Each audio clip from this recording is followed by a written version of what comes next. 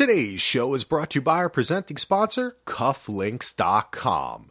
Head over to Cufflinks.com this holiday season and you will find amazing gifts for everyone in the family. They got socks, ties, belts, cufflinks, of course, and a host of other stuff that you're just going to love. It's going to make you look good when you step out in the morning, and they've always got codes for you to save. Use code ELVES. Elves, baby, just like Santa, and get free 3-day shipping on any order over $100 plus 15% off. What?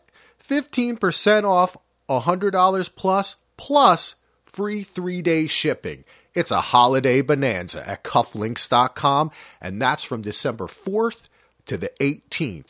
Go out and use that code ELVES. Go to Cufflinks.com/DVR today. Use that code. Support our sponsor. Thank you, Cufflinks.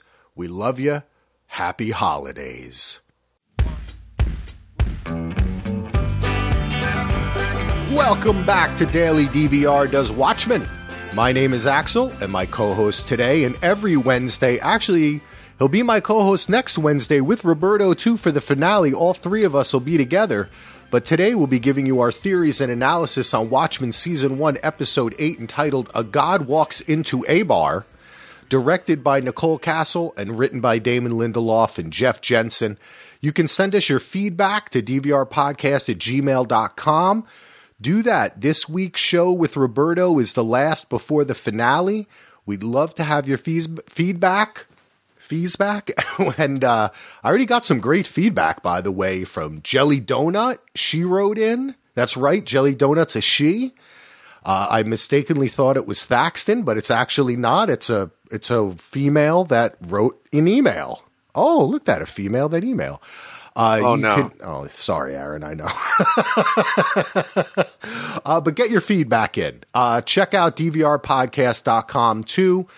I know a lot of you may wonder, do you guys host other podcasts? We host a ton. Podcast Winterfell, Game of Thrones, Westworld Theorycast, Mindhunter, Veronica Mars, Bachelor in Parrot. I do so many podcasts with so many great people.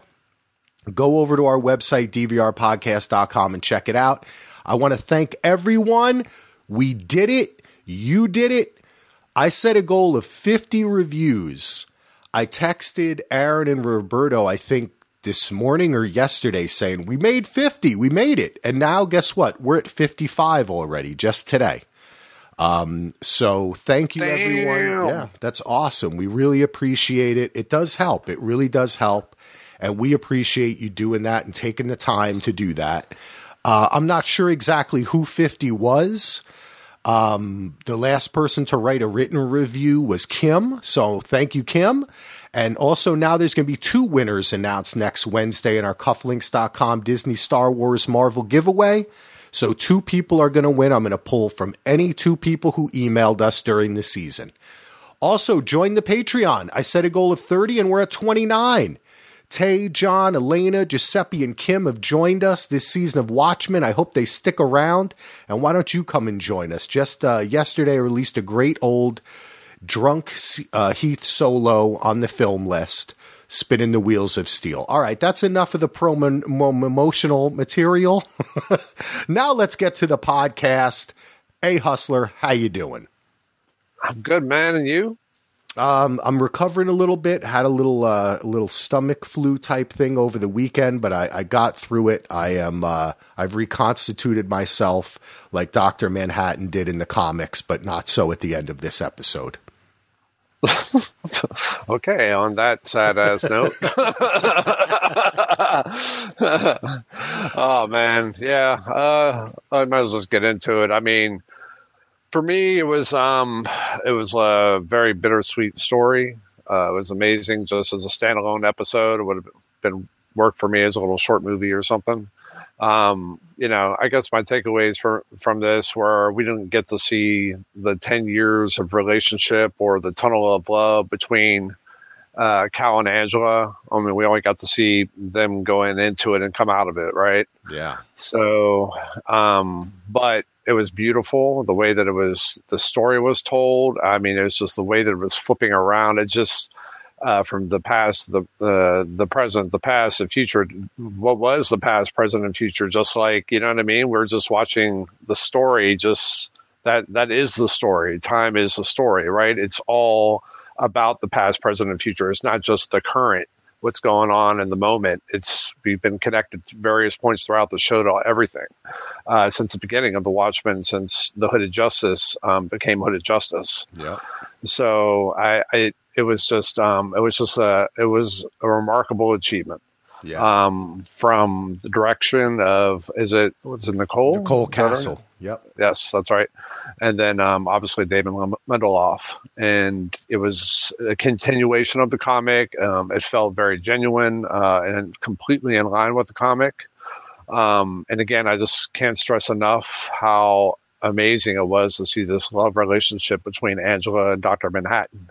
And I feel like he loved Lori in the comic, and he cared deeply for her and his wife, but that it wasn't the same thing. It was never the same thing. This was like Angela is the love of his life, or as he is as Dr. Manhattan, because that moment was like really touching. Like when he said, "This is the moment," right before he dies. And it was just one of the most beautiful things I've seen on television. And just that, it's just so genuine. And it's just the way, like, the events were happening toward the end of that episode, very, like, kind of rapidly. But Dr. Manhattan, it was almost like he had slowed down. He was just, like, going through the motions, but his focus was on just being with Angela as Dr. Manhattan. You know what I mean? He was just like, she's like, "Oh, we can do this. We can do this." And he's like, "Yeah, I just want to look at you," basically. And that's the feeling that I got when I rewatched it. So the fact that she was willing to sacrifice everything for him, through all the pain and suffering that had been inflicted upon her, really kind of because of Dr. Manhattan indirectly as well. Mm-hmm. It's just an amazing, like, it felt real, I couldn't agree with you more. On the initial reaction, I compared it to, like Nora and Kevin, Desmond and Penny. Those definitely had a longer gestation. I'm having problems pronouncing things today. But I felt it in this. And, I've really become obsessed with the kind of comic book-like nods and structure, just like the way that they tell you something's going to happen and it happens. And these characters speak, this conversation at the bar there was so much chemistry between them, and it was so palatable. You could just feel it, that she was having a good time talking to him. He was obviously, once you understand that that's Dr. Manhattan, he's already experienced their whole relationship. So he already loves her, and you can feel that too. But yeah, man, Regina King just sold it. And also the actor who played Dr. Manhattan / Cal, he totally sold it. You're right. It was a beautiful and remarkable hour of TV, and it was a love story, man. And Damon loves love stories. He knows how to do it, and interdimensional. Dr. Manhattan is a guy he's like the man who loves women. You know what I mean? Like, the cosmos and the universe is nothing to him when it comes to a woman that can love him. I think that's like, we see that origin story. And it's like, that's the basis of his love. I thought it was just, overall too, rewatching it, I was just really kind of, damn, I thought that they kind of did the Dr. Manhattan origin story with Angela, and they kind of did. And then they up and did it again, and like you said, this episode continues his story after the comic through the current timeline. It's like, basically kind of like a new origin story for Dr. Manhattan. Yeah, it's Cowhattan, right? Yeah. It's become something completely different. Yep. You want to talk a little bit about the first thing you had in the notes, were just like things about time and how Dr. Manhattan's conversation with Angela and Will, how that kind of might affect the story. What do you think? Did she start all of it? I think Dr. Manhattan did, but he was the vessel. And I don't like it's unclear to me when Dr. Manhattan knows certain things, you know what I mean? But he was clearly the conduit for some of the action to take place. But the White Knight did happen. So regardless, I don't know. It's kind of confusing. It is hard to, like really narrow down, but I definitely think that Dr. Manhattan's responsible for this. But yeah, it is Angela.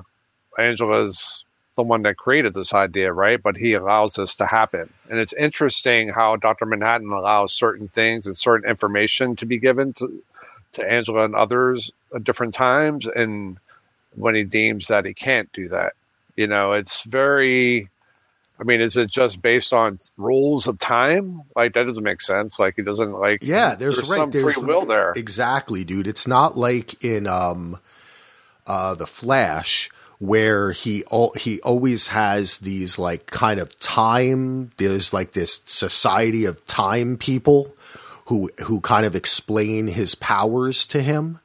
And there's no one doing that for Dr. Manhattan. So it really does bring up that idea that he is the ultimate, like he talks about, you have in the notes, the chicken and the egg, which came first. And Dr. Manhattan says the answer appears to be both at exactly the same time. And I feel like for him,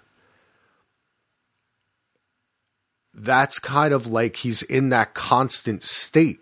I feel like maybe the reason I was starting to think about this, like the reason why he doesn't have any free will, or the reason why sometimes he does and sometimes he doesn't, is because it's like, it's entirely based upon his focus, right? Mm-hmm. Yeah. If he's focusing on what's happening, he can exert some kind of power over it. He can choose to go visit Veidt and go but then other times it's like a feeling or an awareness comes over him that, oh, wait, he's like kind of trapped in it again.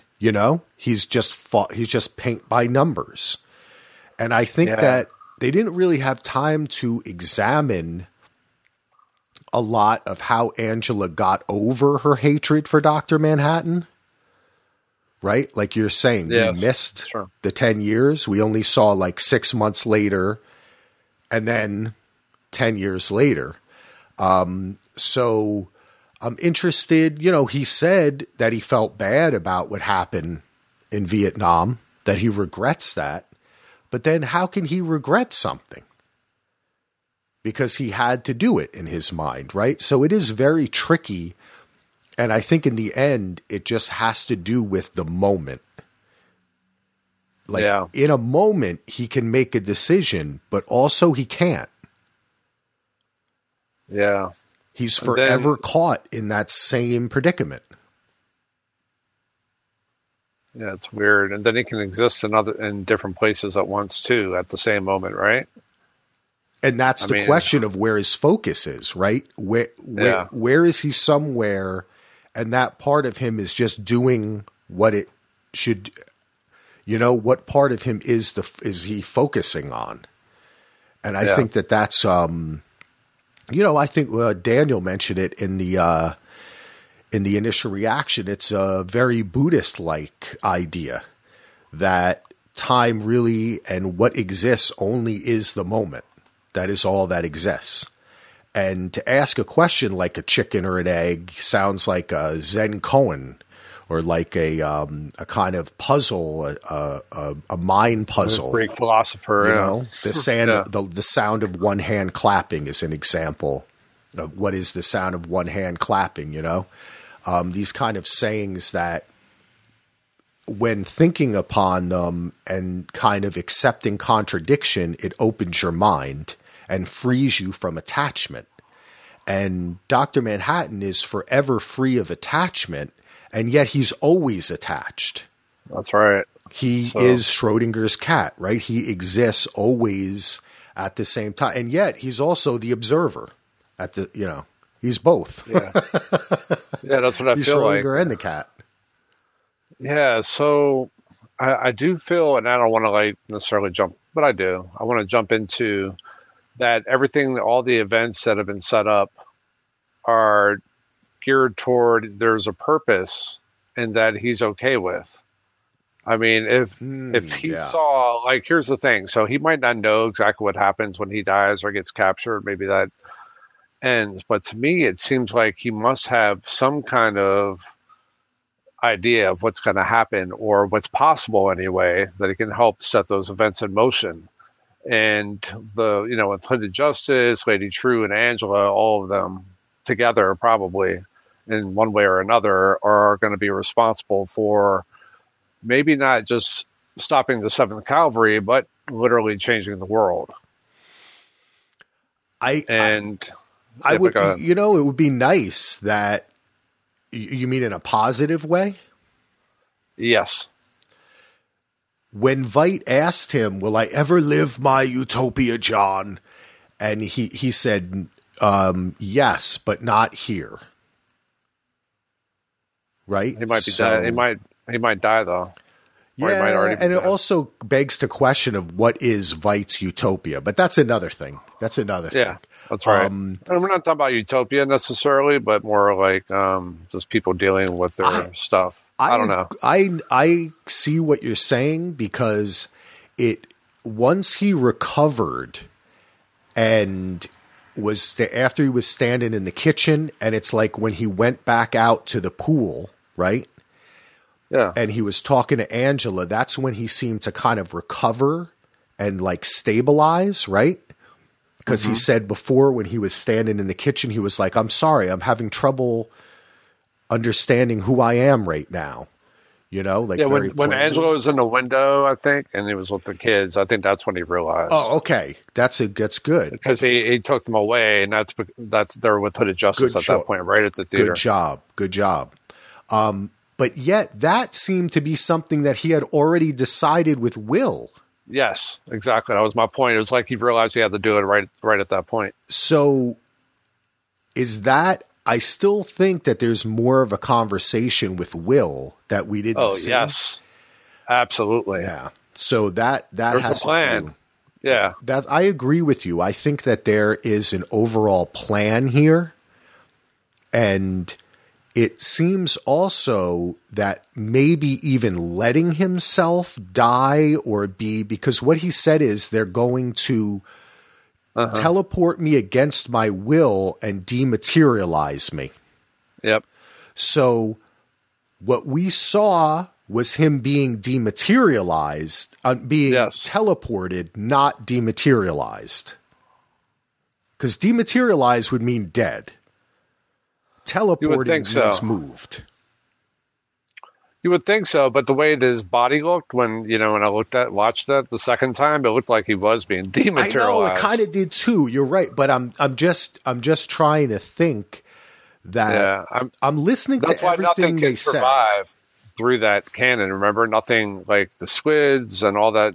None of that stuff could survive. So I think that's interesting. I don't know. I'm just trying to go on. Just like when, and we'll talk about it later, when Veidt says to him, "You'll wake up in a moment of, of self-protection," and then that happens. So they're going by very comic book rules here. When somebody says something, they're telling you what's going to happen.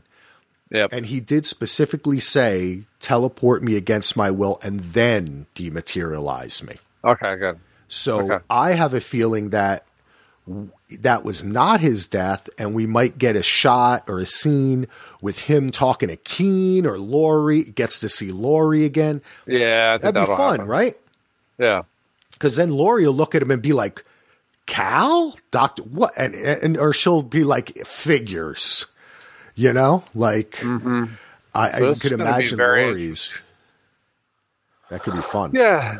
So we have PD, we have Angela, and we have Looking Glass, and we have Hooded Justice and Lady True Like, we don't know where Lady True stands, or, what about Ozymandias as well?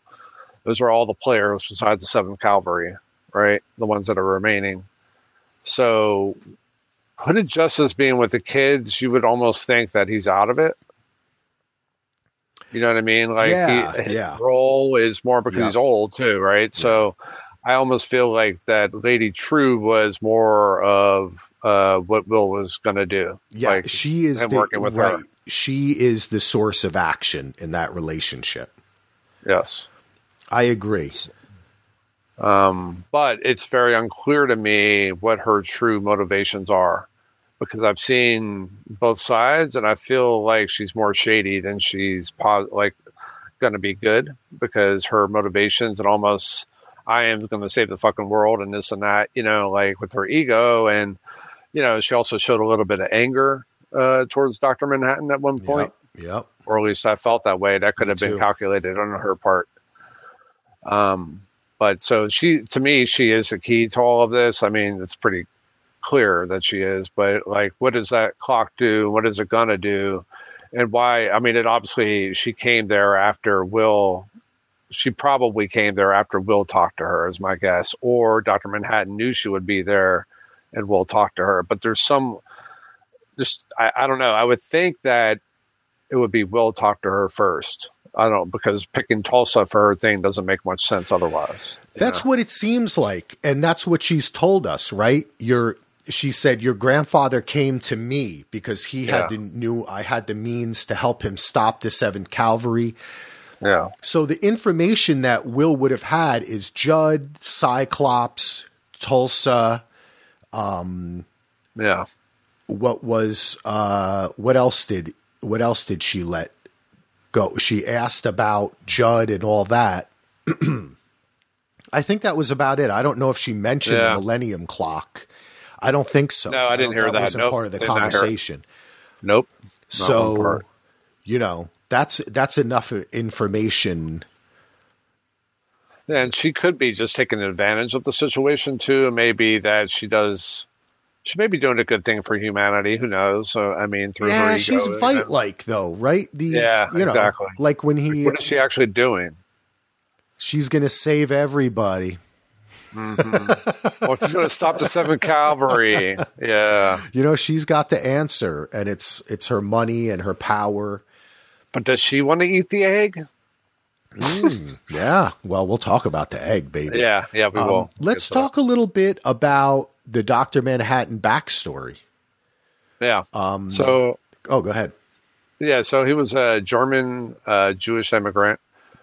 And I guess we find out about the tragic story of his mother leaving his Jewish father for a Nazi officer in the SS, which during, Nazi Germany, which that's just about as bad as it gets. He's part Jewish and his mother goes to that. So that's pretty bad. So he does that, and then he emigrates to America, and it's before he emigrates to America, isn't that right? Isn't it like in England or something where the manor is? Yes, that's kind of how the kind of in between layover spot that allows him to get out of Germany and to America. He took refuge there, and that whole scene. I was crazy. Yeah. What did you think about that? I talked a little bit about how I was surprised. It was an interesting way. Damon always has a good way. And I know Jeff Jensen is a Christian because I've read up on him and I try to read up on some of these people.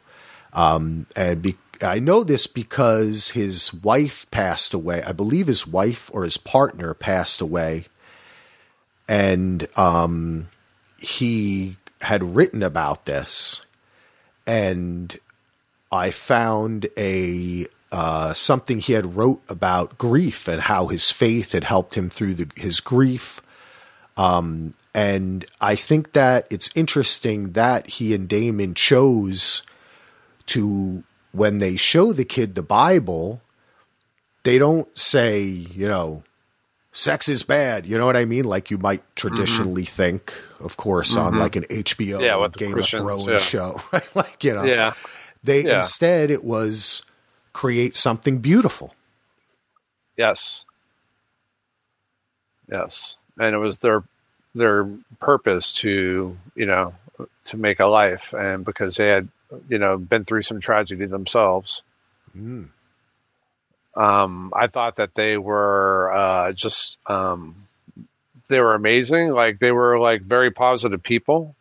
And I liked how they described when they gave the Bible to John, and they said it's just stories. You know, they didn't say, oh yeah, God is this and God is that. I didn't really hear them say much about God at all, you know, which was pretty cool. And I mean, they did, you know, obviously God said this is whatever they said, but it wasn't, to me, it was more like it's a bunch of stories. And I think John obviously took that deeper when he created his world and he was God, and he made, I mean, the great thing was that he used his memories of his childhood and reading the Bible and the stories in it, even though he was Jewish, which mind you is, you know, interesting, that he chose these stories to create his world, right? And well, he created an image from those stories, which it's very different. His world was very different. I just thought, it was very interesting that he chose them to be Adam and Eve, and their likeness to be Adam and Eve. It was kind of beautiful, and it was emotional. It had an emotional resonance and meaning. And though the thing that I found interesting is this whole thing of the Cruikshanks and Phillips missing their God, right? Like, why have thee forsaken me? You know? Yes. And he, previous, and as Dr. Manhattan being, and as Cal Hatton as well, expressing a very atheist view of the universe, right?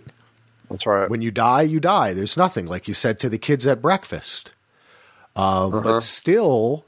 But he created this world. Yeah, but he still used that story, that framework, right? To create. And they looked at him as God, and he acted like God. Yeah, isn't that interesting? Does it say something about the institutions we create?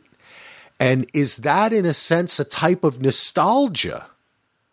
Right? Like, why is he repeating that? How did that work out the first way? Not great. Like, Adam and Eve didn't, you know, the story is that Adam and Eve lived happily ever after. It's no, they got a damn apple and the snake and all that shit, and they don't want to eat of the fruit of wisdom and of knowledge, you know? That's right. So he basically ends up recreating the story that he rejects, and I think it says something very deep about the human condition, our reliance on archetypes, stories, mythology. And did he really create, he may have created something beautiful, but how new? What did he do that was, he didn't really put much thought into it. You know? He just kind of copied a nice story that he read. Well, he did change it. He said that he made it so people live to serve each other instead of, but he really meant serve him, right? Yeah, that's what I mean. Like everything, it didn't really. It is that classic story, you know, and I think that, I guess when you look at the Bible, if I have it right, I'm not an expert. I did grow up a Catholic. And I went to Catholic school, but I believe the Old Testament previous to that, and as a part of it is the idea that God created the world and then he just left it alone for a really long time. And he only came back when like people were in trouble. And that's why like Jesus came back, and then, for Islam, because it's all people of the book, he came back again through the angel Gabriel, right? Who came to Muhammad.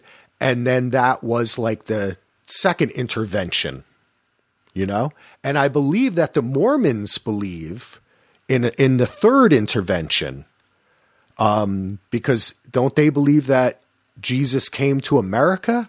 Maybe I'll mix anyone. I don't mean to offend anyone. I don't know. Yeah, I don't know anything about that. I'm just talking of stories I know, but I believe that that's kind of the lineage of these stories, right? Okay. And it's interesting the kind of story that he chooses to follow and then inadvertently recreate, like he sets out to do something different, but inadvertently he recreates it. Because then when Vite comes, they want him to be the god, but he just says, no, you don't understand. I'm a god of another planet. Yep. I'm not the god here. I am a god, though. You're right. Did you get that 9 million children that he was talking about? That was a random number. Like, what? I think he said 8 million. Yeah, or 8 or 9. Yeah.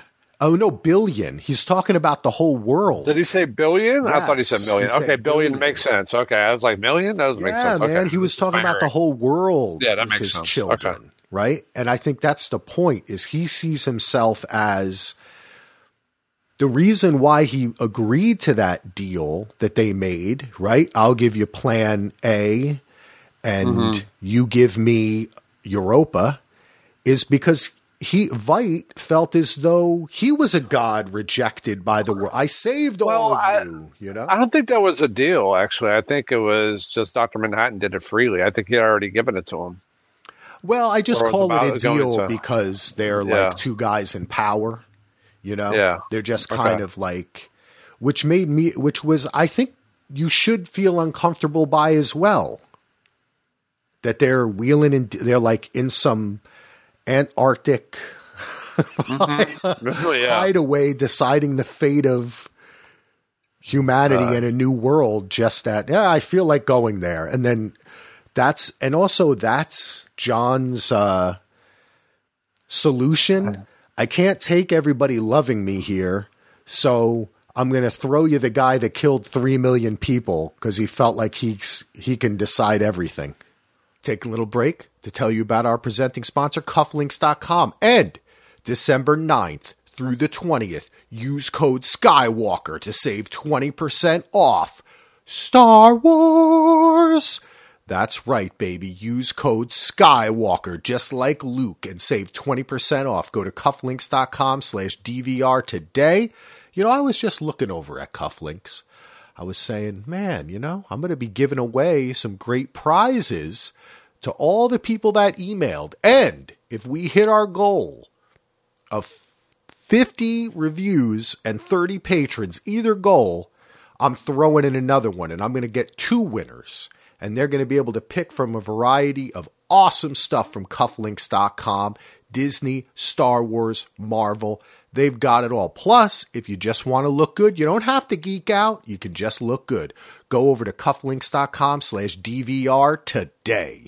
One of the best parts about podcasting is getting to know the listeners and making new friends. And one of those friends is Andy. You may have heard me mention him before on one of our many podcasts. And Andy and his wife, Claire, are looking to adopt. So if you or anybody you know is considering adoption for their baby, please consider the loving family of Andrew and Claire. They're a home study approved adoptive family of 3 living on a farm in southern Minnesota with a dog Barney and 2 turtles. They're able to adopt from anywhere in the United States and would love to answer any questions you may have. To learn more about them, check out their Facebook page at Andrew and Claire Adopt or on Instagram at Andrew_and_Claire_adopt. You can also email them at andrewandclaireadopt@gmail.com. So again, if you or anyone you know is considering adoption for their baby, reach out at andrewandclaireadopt@gmail.com. Thanks. I think Dr. Manhattan did kind of set up a situation for the Europa, for the people to kind of leave the Garden of Eden, and maybe that was sending Adrian Veidt there. Maybe that's Not only was it for him, but it was for them because, especially toward the end of the episode when you see the game board and him in the cell. Oh, I like it. Okay, Aaron. They come to an understanding of what's going on, like loneliness. And he said, you have no idea what it's like to be alone. And I said, what do you know, basically? And I think it's almost like he's throughout the episodes that we've seen with Adrian, we see, I think, different points of consciousness with these beings. I don't want to call them clones anymore because they're not, but these, like there's different points where they become a little bit more intelligent and they understand more about what's going on. And I feel like in the game warning kind of accentuates that even more. My question is, and I have, maybe you've seen this stuff on the internet or heard stuff, but I know that the game warden is like the first version, but who is he? He's got a mask on. You know what I mean? Like he obviously is somebody. What? No, he's Mr. Phillips, the guy who saved him. He's Mr. the same Phillips? Guy. He's the same guy who saved. That was whose castle he went to when he was a kid. You're talking. You mean it's the same dude? No, it doesn't look like him. Yeah. Oh, you don't think? Yeah, it is. It's the same guy. Mm-hmm. It's the same actor. Really? Yeah, just with a mustache. Huh. Yeah. Huh. Well, I don't know about that, man. It looks like, I don't know. I want to see the mask off. All right. We all have our things that we believe, but it is the same actor. I believe his name is Tom Minson or Mison. Okay. But yeah, that's the same guy. It's just a Phillips with a mustache and a mask. Interesting. Yeah. Very interesting. So it's also why is he still alive? But go ahead. I was just going to say, I like what you were saying about where I was kind of running down the whole history of religion, and you're just like, well, Dr. Manhattan can see this. He sent Veidt there for a reason. Maybe that you're right. He realized that similar to how Lady True talked about how people tend to ruminate on negative thoughts over and over again because they find comfort in that instead of the awakening of freedom. Also, in the same respect, did Dr. Manhattan realize that the only way for his children, these people, to be free was for them to reject their God, for them to reject Veidt, to see really what like a bad person is. Yes. Yeah, exactly. That's the point. It's kind of. I like. He's a catalyst. He's like the catalyst. Yeah, I love that, Aaron. Transformation.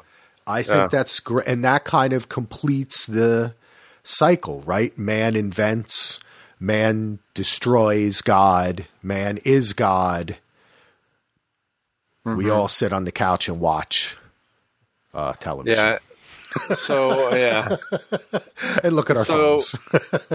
So based on also at the end where they're smashing tomatoes on his face, saying, "Say you don't want to leave." I don't know how they exactly said it, but didn't want him. They wanted him to say he wanted to stay. So I think that Lady True sent a ship. They're very aware that it's on its way, and they are going to let him leave.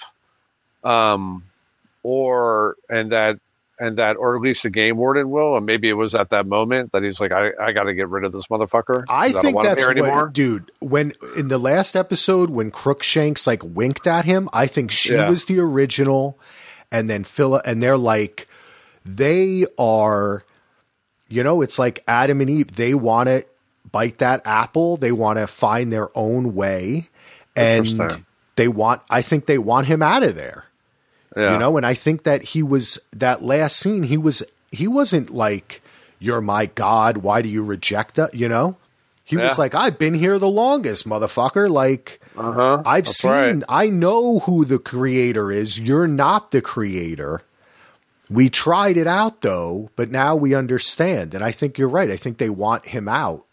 And I want a mini series just with these two.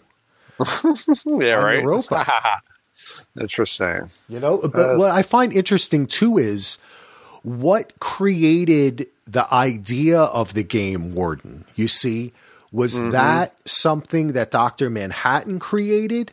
Did the game warden himself create it? Is he self-appointed? Did Veidt create that? How did that system develop? Because past, why wasn't he allowed to do what he was doing? Yes, that's what I want to know. Who set that rule? Yeah, who set that rule? I want to know that rule, because that shows a system, that shows a society that these C and Ps, Crook, Shanks, and Phillips, we'll call them CPs, have developed. And is the game warden now the new god or new head of it, or does he have another? Are they going to kind of? My guess would be, we only got one episode. We all think he's getting out. You know, he starts hitting the wall, I guess it is, with the trying to get out, and it looks like he has that trunk so he can hide where he's gonna do it. You know.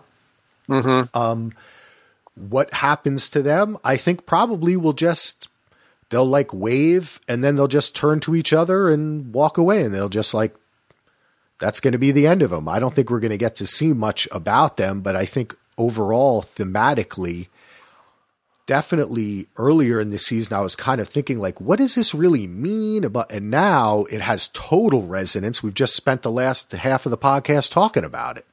Yeah, it's true. It really connects. So I love it. Yeah. It's not just a bunch of Wile E. Coyote stupid shit. It really has resonance. And I think when we go back and do a full rewatch, we'll see it even more. I can't wait for that. And just humanity, like it just mirrors some things, and it's just like, it just makes you think about stuff in a different way, and it just makes you think, period, about this stuff, which, just what other TV show again? I mean, I don't mean to like keep banging the same drum that I've been saying since before the show started. Damon Lindelof, man. Wow. Rocket, baby. I know. Okay. So let's get back into Dr. Manhattan a little bit. Did you want to add anything else to that? No, I mean, we could definitely, do you want to talk about like what he was doing, all that? You had a good thing in the notes here. Kind of, he spent all the time on Europa. He came back to Earth. What do you think about his encounter with Angela? I asked Daniel this. I know it's a hard question to answer, but I kind of feel like, he walked into the bar to find her. Okay. So if you remember the last show, I said that there was something about her sadness before this episode happened. I said there's something about her sadness, something about who she is, maybe the pain he inflicted upon her, indirectly. And that's the result of him finding her. So I found like two things. I found not only did he want to find Angela or find someone to connect with, there's got to be the feeling that I want to connect with somebody before you connect with Angela. You know what I mean? There has to be that motivation. There also has to be the motivation where he wants to leave his utopia to go connect with somebody. So I don't think it's just a straight line from, oh, I'm in utopia and then I need to find Angela right this second. You know what I mean? Like it's a chain of events regardless of how he perceives time. Those things still had to exist before he got to that point. But yeah, he walks into the bar. He's, and it's like fate, right? Sometimes you just feel like you're fated to meet certain people, like you did, with your wife, or but it's Hooded Justice's granddaughter. That's my point. True. So he sensed, So it is very weird in the sense that, that there is that link, and that could be just random, but it's not like, is he able to read minds? I don't remember that ever being, unless Damon is just changing his character. I don't remember him ever reading minds. To me, it was the way he described it was he read the feeling. He sensed it. Yeah, but he's also able to be simultaneously in a million places. So that's why I've always questioned this idea that he has to experience something. It has to be within his time, is because there is no limits. So that would make it limitless. He could know everything because he can be everywhere at the same time. Well, can he? 'Cause it doesn't. Is there a limit to the number of? No, I mean he was talking to Angela and Will at the same time. 10 years. He can. You know what I mean? Well, like, he can be in. There's not one. His consciousness does not have to inhabit one physical space. But can he focus on can he be everywhere at once? Is that what you're saying? I mean, that's the rules that they don't tell you, and that's part of the comic book world that I accept as well. I've listened to so many Watchmen podcasts and read so many blogs and entries, and everybody thinks they know what he can do. And that's obviously purposeful, that Moore did that on purpose, because instead of like Superman, where it was like he can shoot lasers out of his eyes, he's faster than a speeding bullet, right? Like blah, blah, blah. Yeah. Fly in space. Right. Dr. Manhattan's powers are they're limitless because some of them are yet to be discovered, even though he always had them. Mm-hmm. And has always exhibited, right? So I don't know. But he may have limitations though that we don't know. We don't know for sure. We don't know. That's why for me, and that's why this is like the Penny Desmond shit, and it's just brilliantly beautiful because, like you said, when he says to her, "This is that moment," and she's like, "What moment?" He's like, "When I fell in love with you," and she says, "Really romantic after 10 years, and now is when you fell." Yep. That was beautiful. You understand that. I understand that. When I look at my wife, I think of our love as like, I think that's what people mean when they say love is eternal. Mm-hmm. Right. And for geeks like us, this is a representation, almost scientific in a sense, representation of that, which is that sometimes you feel that way, you know, that you've always known that person. And then other times you can look at someone and say, I have never known you at all. Yeah. And I always knew that. Yeah. I guess I always knew. That's how people are. So it made sense to me. I thought it was beautiful. And yeah, you were right about, I do think that the pain, I do think it's like, the way I would describe it is like gravity, right? Like how on like PBS show, they'll explain, like if you took a blanket and you laid the sun on it, it creates an indentation and then the earth is pulled towards that. Right. Mm-hmm. I feel like that's kind of that is the magic something that isn't kind of being talked about with Dr. Manhattan. The thing that we say, what are the rules? What is this? Well, who creates them? What is the universe? What is God? Right? That law of attraction kind of, but I see it more as like the gravity that two bodies, celestial bodies have. And those celestial bodies in this case are not like the sun and the earth. It's Dr. Manhattan and Angela. And they kind of come into each other's orbit and gravitate to each other. And I find that to be really beautiful. I hope that Angela eats a part of him and then she becomes like him. And then all right, let's get to it. Doesn't die. Let's just get to it. I was going to start the podcast with this, but the question of the day is, who ate Dr. Manhattan, or who will eat Dr. Manhattan? Because just like when Veidt says in a moment of self-protection, you'll pop out, in which we find out that he did on the White Knight, right? Mm-hmm. Dr. Manhattan lays out, yes, I could take my essence and put it in something, and someone could imbibe it or eat it, and my powers would pass to them. He explains the whole freaking thing. You know it's going to happen. That's right there. Of course it's going to happen. And then he goes and makes waffles. And it's going to be an egg. Yeah. Egg. How many eggs? There's a great article that was, I don't remember now. I sent it to, I could look at my phone while we're live, but I sent it to Aaron and Roberto. And it goes over all the egg stuff. And Easter eggs. Easter, that's a good one, right? But it goes over all that stuff. It was on Punjabi. It's called Damon Lindelof's Watchmen has been an elaborate chicken and egg joke the whole goddamn time.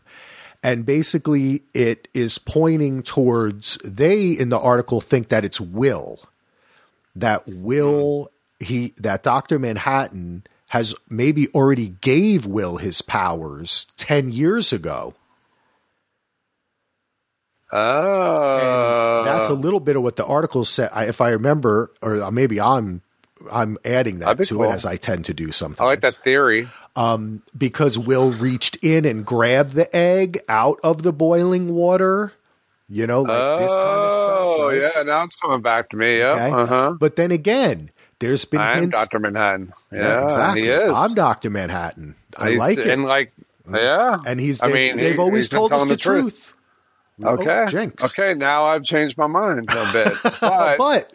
But why is he focused so much on Angela? Well, it could be more than one person.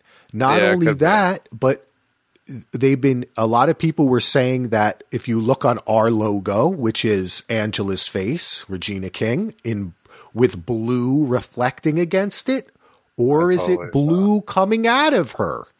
Mm-hmm. Are they giving us a hint there? Is she Dr. Manhattan? I think it's her. It's How gotta about be. this He wouldn't one? give his.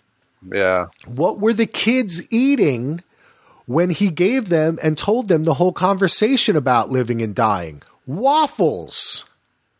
Interesting. Okay. Did he remember we saw Topher using the kind of Neo Legos that I guess were a Vite Manhattan toy. And they who did that on remind you of? Yeah. Dr. Manhattan. Did he give it to the kids? Did he make everybody Dr. Manhattan? Did he put it in the water? Like, sometimes I'm starting to think crazy thoughts. Not sometimes, I do all the time. Yeah. I'm thinking like, if Dr. Manhattan went to Will and Will went to True, is Dr. Manhattan really the originator of the plan? That's what I think. So how does Vite figure into that? Is it all of them against the 7th Cavalry? No, because for a second I thought maybe True's a little bit on their side using them like the puppet. Maybe Vite is actually the symbol, the eye. But I'm starting to think it's like a total superhero team up against the bad racists, which I like. Yeah. I'm okay with that. Me too. So could it be Angela, Will, Topher, or could it be that that's what the Millennium Clock is? Yeah, word. Everybody becomes Dr. Manhattan. Mm-hmm. Yeah, it's true. How do you do a second season of that? Yeah, I don't know, man. Obviously, the whole world changes at that point, right? I mean, I don't know, man. If everybody was Dr. Manhattan, then humanity would cease to exist. Well, guess what? It exists on Europa. Well, they started again. Really, that's not humanity. That's something different. I don't see. This is where I disagree. I'm always the person who says if a clone genetically engineered, that's a person. No, I'm not saying that. I'm just saying they're different than we are. They're from a different planet. Okay, first of all. Okay, but secondly, they could be made in our likeness, but their purpose is different. So you don't think that they're and how they? No, I'm just saying it'd be like a different. Yeah, I guess they could probably procreate with. They're human beings. They're but a different form. I don't know. I just feel like I think you're being prejudiced. No, they're genetically different. They are. They've been programmed. Right. Well, if you met a Neanderthal, would you just kill it, or would you say no? It's still I wouldn't kill anything. What are you talking about? I don't kill things, man. That's you. I don't kill animals. I'm a vegetarian. That's baby. Right. You are a vegetarian. That's true. I am not a vegetarian. But I don't personally kill animals. I don't even like killing a spider. I hope not. But I do eat them. I'll admit it. I do eat them. Yep. There's something wrong with I've often thought that I should hunt an animal if I eat one, but then I don't think I could do it. I really don't think I could do it. At this point, Oh, man. I saw my dog kill a cat, and it just forever changed me. Hey, all right. I have 4 cats. Oh, I know. You're a cat man. You're the old cat lady. Cat man. where were we? What were we talking about? Okay. We're talking about who ate Dr. Manhattan. Who ate Dr. Manhattan? It's gonna happen. It has to. I think it's a good bet that Will.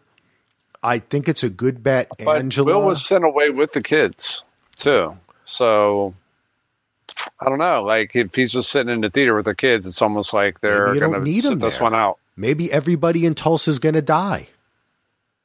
Maybe this is going to be New York. I mean, look, let's not forget we're coming to the end of this season, perhaps Damon's version of the series, if this becomes an anthology, and we're fine with him doing whatever the hell he wants. More power to you, Damon. And the comic book did not end well. Okay. Let's remember that the way the comic ends is what we saw in episode 5 or 6, the squid exploding and psychic trauma and everybody, 3 million people dying. Well, I think this is where the remixing is going to be different because that's not how Damon works. I don't know, man. You're right. He does. Hope and love is where he lives. There may be a lot of tragedy, but I think there will be a glimmer of hope somewhere. You know what, Ahus? If you had to pin me to it, I would think that it ends in wonder. Maybe not happiness or joy or, maybe not even particularly in a loving way, but I think with a sense of wonder and that something was created, because so much of this episode too was create something beautiful. Mm-hmm. So if he's got a master plan, Dr. Manhattan, and it includes allowing himself to die, which it looks like is a part of it, because he's sacrificing himself. Yeah, I don't think he's dead yet, but I think he's going to be dead because I'm trying to listen to everything they've told us. And just like you said, now I'm convinced that Will is Dr. Manhattan because he told us he was. That doesn't mean it can't be reborn. I mean, there is that possibility. Maybe dude, in the moment that Angela looked up and we saw the extra cavalry guy pop up behind him, which was also so comic book, and I loved it. He could have went a million different places. Yep. He liked the way the events went, right? Yeah. That's what I think. He wanted the events to happen the way that they did, regardless of I think we can probably say he's dead. He's going to die, but he may be reborn, or he will not win, but what he wanted to happen will be better than if he had stayed, been alive. I think there's more purpose to it than just, saving Angela. I think it's more, it's an overall thing. He loves Angela, and therefore he probably loves the human race. And so, I'm just transferring, there. But I will say this, I don't want to think too much about it. I kind of just want it to happen. Yeah, I know, baby. I know.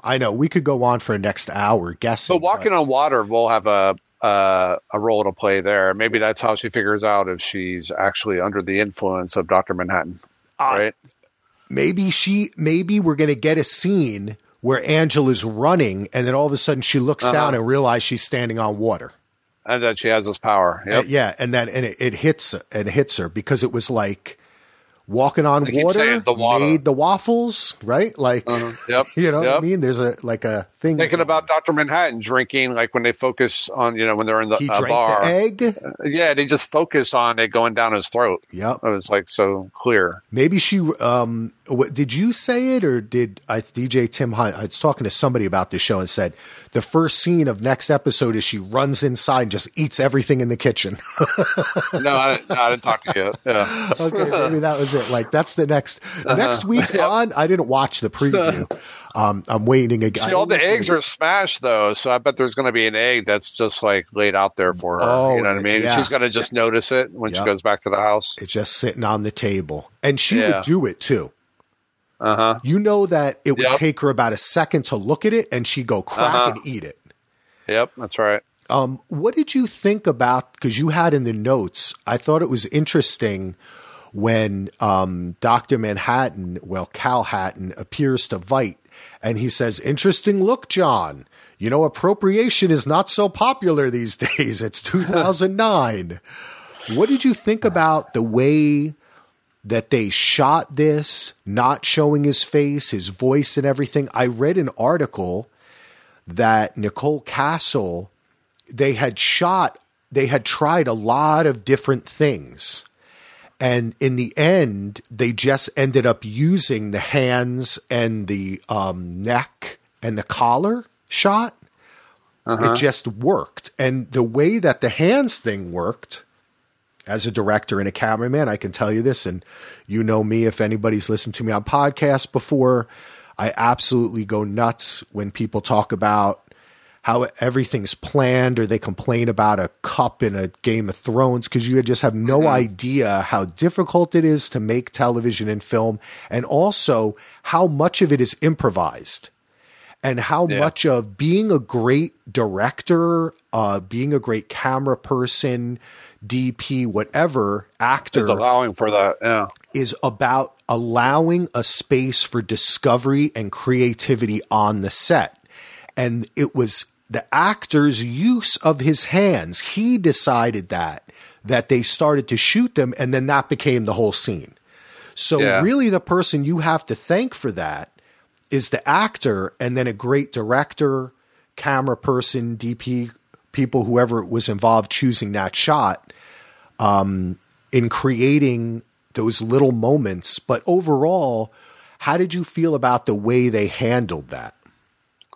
I thought it was very tasteful. The fact that Adrian even mentioned it is kind of, opening it up for discussion and saying that, it's not, we acknowledge that this is probably not the time to be like this. He says it's not 1985 anymore, where it's almost like you're taking on blackface almost, I guess it can be, kind of compared to that. But I think the fact that, it's Angela, like if we're going to look at the whole thing, Angela is the one that chooses it for him, right? So he didn't choose it. Angela chose it for him. And so I don't have it. I'm not at an issue with that at all. He was like, oh, you're black, so I'm going to be like this. No, he left it in her hands. Mm-hmm. And I felt that, I like you said, I applauded how like in terms of like taking risks, and I want to bring back the theme of the show where Angela and Dr. Manhattan talk about taking risks. Damon Lindelof and Nicole Kassell took a big risk. It's very likened to that. It's interesting how that all relates, right? But he also, I think that John, not only is there a cultural thing there with the black-white thing and how it relates to our current timeline in America and brings that to a head, but also he is a blue man, or he is non-human anymore, and he's taking the skin of a human, and that's also the same thing, isn't it? Like if you look at it, point, dude. That's a great, and that's his struggle is one of assimilation, right? He is in the same respect of. You have the ultimate immigrant story, Superman, right? He is, in a sense, that way too. He's not human any longer, but he is kind of human. It actually, it makes me think of, we had a great, I believe it was Misha who wrote into us, and she was talking about how Hooded Justice, Will, putting the white face on, is kind of a way of passing, right? And it brings up ideas of that too, and the struggle that people have. People who were, like Roberto brought it up. He said, that he was a blonde-haired, blue-eyed Puerto Rican that most people assume that he's a white guy, and he's that he's Caucasian, and that people are going to agree with. Whatever they, he was, whatever, in the respect he was saying it was different. But in the same respect here, you have a guy who is trying, but it's different too, because like he was that, and then he stopped being that, and he has a nostalgia for being human. He does. And he keeps on interfering with humanity because, not because he wants to be their God, but because they are his God. He wants more than anything to be human again. Yeah, he wants the feeling and the connection. And it's just it just makes you think. I don't know what connection I ended up making, but it just made me think. I thought it was very, I like the word you used, that it was tasteful, and they did take a chance, right? Especially at the end when Angela makes a reference to it and says, "What's with your face?" Right? Like, you still look like Cal. And then he maintains that even when his awareness returns, he doesn't. Yeah, I really like that moment. Yeah. He still maintains being Cal. And I think that that's a signal of, acceptance, right? That's right. And attachment through non-attachment. He is that now. That's a part of his experience. I think that's really interesting. Yeah, man. It's just, this is just glad that all is done. Great episode, man. Yeah. Great episode. Do you have anything else you want to say? No, I think we touched on pretty much the main points. You already hit a lot of that stuff and the other stuff that we haven't discussed in the initial reaction. I think we pretty much hit on everything here. I just want to see. I just can't wait for it to happen. I'm going to try to block it out. I mean, I'll listen to yours and Roberto's podcast later, but other than that, I'm blocking this out. I'm not doing any research. I'm not looking on the internet. I don't want to know anything. I just want it to happen. Right? Do you know if this episode's like going to be normal length? I have no idea. I have no idea. I hope it's longer. I mean, I got one more question for you because I did, as we were talking, I'm always looking through your amazing notes, and thank you throughout the entire season for your notes, Aaron. They've been fantastic, brother. No, that's nothing. Well, they're really great. And I do want to ask one thing we didn't talk about, which I did want to ask you, is we didn't really talk about, we found out the episode before that Keen wants to, teleport, dematerialize, but then he wants to become Dr. Manhattan. So has he figured out, it's like, did he listen to that? How does he know he can do that too? Yeah, it's very interesting. I don't know. Maybe it's somebody, one of his scientists or his scientists that are telling him they can do that he can do this. But it's, it's possible. I don't know with technology, and I don't know. There's something missing, and maybe look, man, this could be like me having some crazy Dharma ideas and Lost, and Damon just opens your mind. But I've got to think that we're missing some connection. They know so much information. They're right out in front of the house, right? How do they know how to do all this? How do they know? That's why it's like, is Veidt with True or that? I don't know, man. And how is he going to become Dr. Manhattan? I want to see is it that box they showed us? That's where I think we're going to see him. Yeah. I think they're trying to capture him in that, Yeah. Yep. I agree. But I don't know, man. All right. We could go on and on. But anyway, thank you, Aaron. Any final words? Thank you, Axel. No, I'm just, it's been so much fun to do this podcast with you. And I'm really looking forward to seeing the next episode first before just jumping to our next podcast. But I look forward to closing it out with you and Roberto. Yeah, that's going to be fun. So next week, I'm going to do the show with Roberto. We're going to release that on Friday. Then on Sunday night, I have signed up someone for the initial reaction, and it is Gina, the host of Resisting Gilead, a great Handmaid's Tale pod, a longtime patron and listener here. She has joined me on a couple other pods too, and I've been a guest on Resisting Gilead. And actually, we have planned a Watchmen Handmaid's Tale podcast where we talk about how each show deals with social and cultural ideas. And it's so interesting because on Handmaid's Tale, you have like far right, and on Watchmen, you kind of have far left government, right? Yeah, it's interesting. You see the way people react. Yeah, that's going to be a great podcast. So Gina is going to be joining me. I'm really looking forward to having her. Go out and subscribe to Resisting Gilead right now. And then I'll be back with Roberto and Aaron on Wednesday. That'll be probably a supersized pod. We'll talk about the finale. We'll knock it out.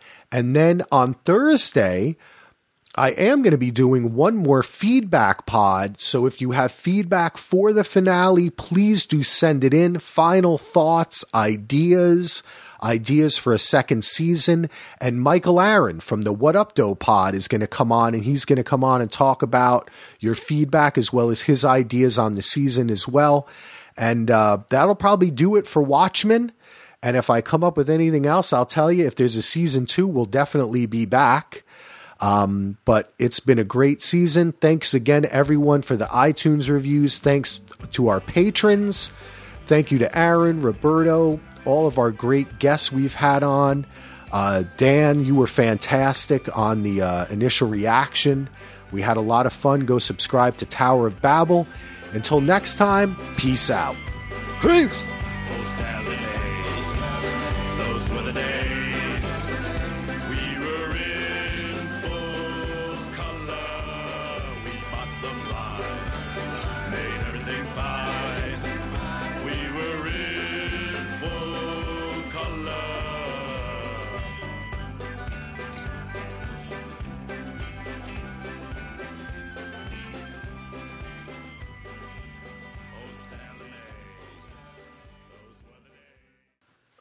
All right, that was great, man. Yeah, it was fun. Easy peasy, baby. Yep, just one more. Easy peasy. One more. Lemon squeezy. Yeah, I can't believe it's all going to be done in one episode, too.